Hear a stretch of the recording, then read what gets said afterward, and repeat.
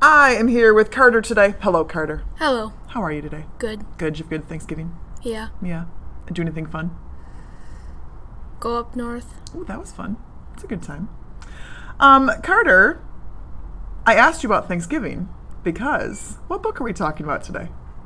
Rush Revere and the Brave Pilgrims. Rush Revere and the Brave Pilgrims. Exactly. Who wrote Rush Revere and the Brave Pilgrims? Rush Limbaugh. Rush Limbaugh. Exactly. Is this the first Rush Revere book you've read, or have you read several of them? This is my first. And what'd you think?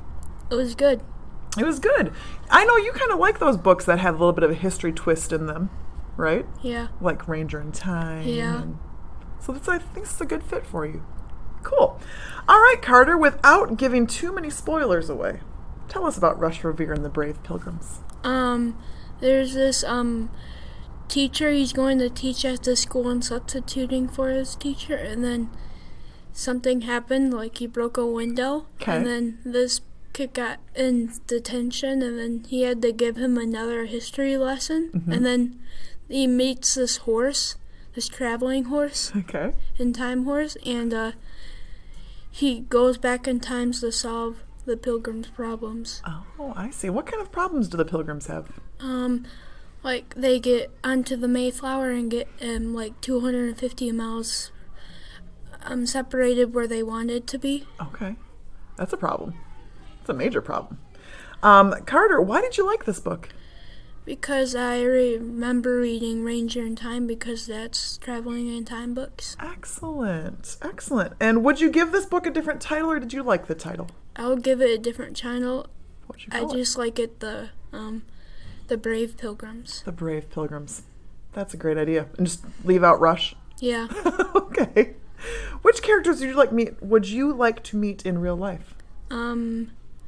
Liberty, the Why horse, Why would you want to meet Liberty? because I can travel back in time.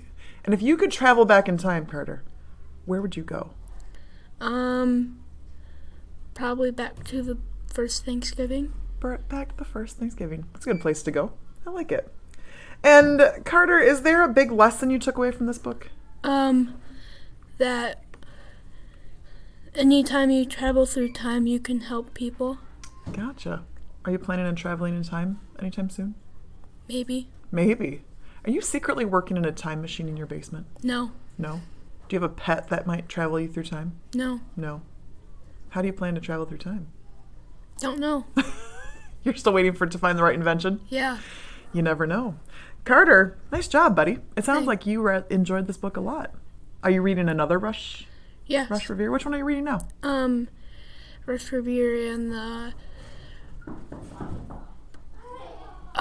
what was it? I don't know. Is it the President one?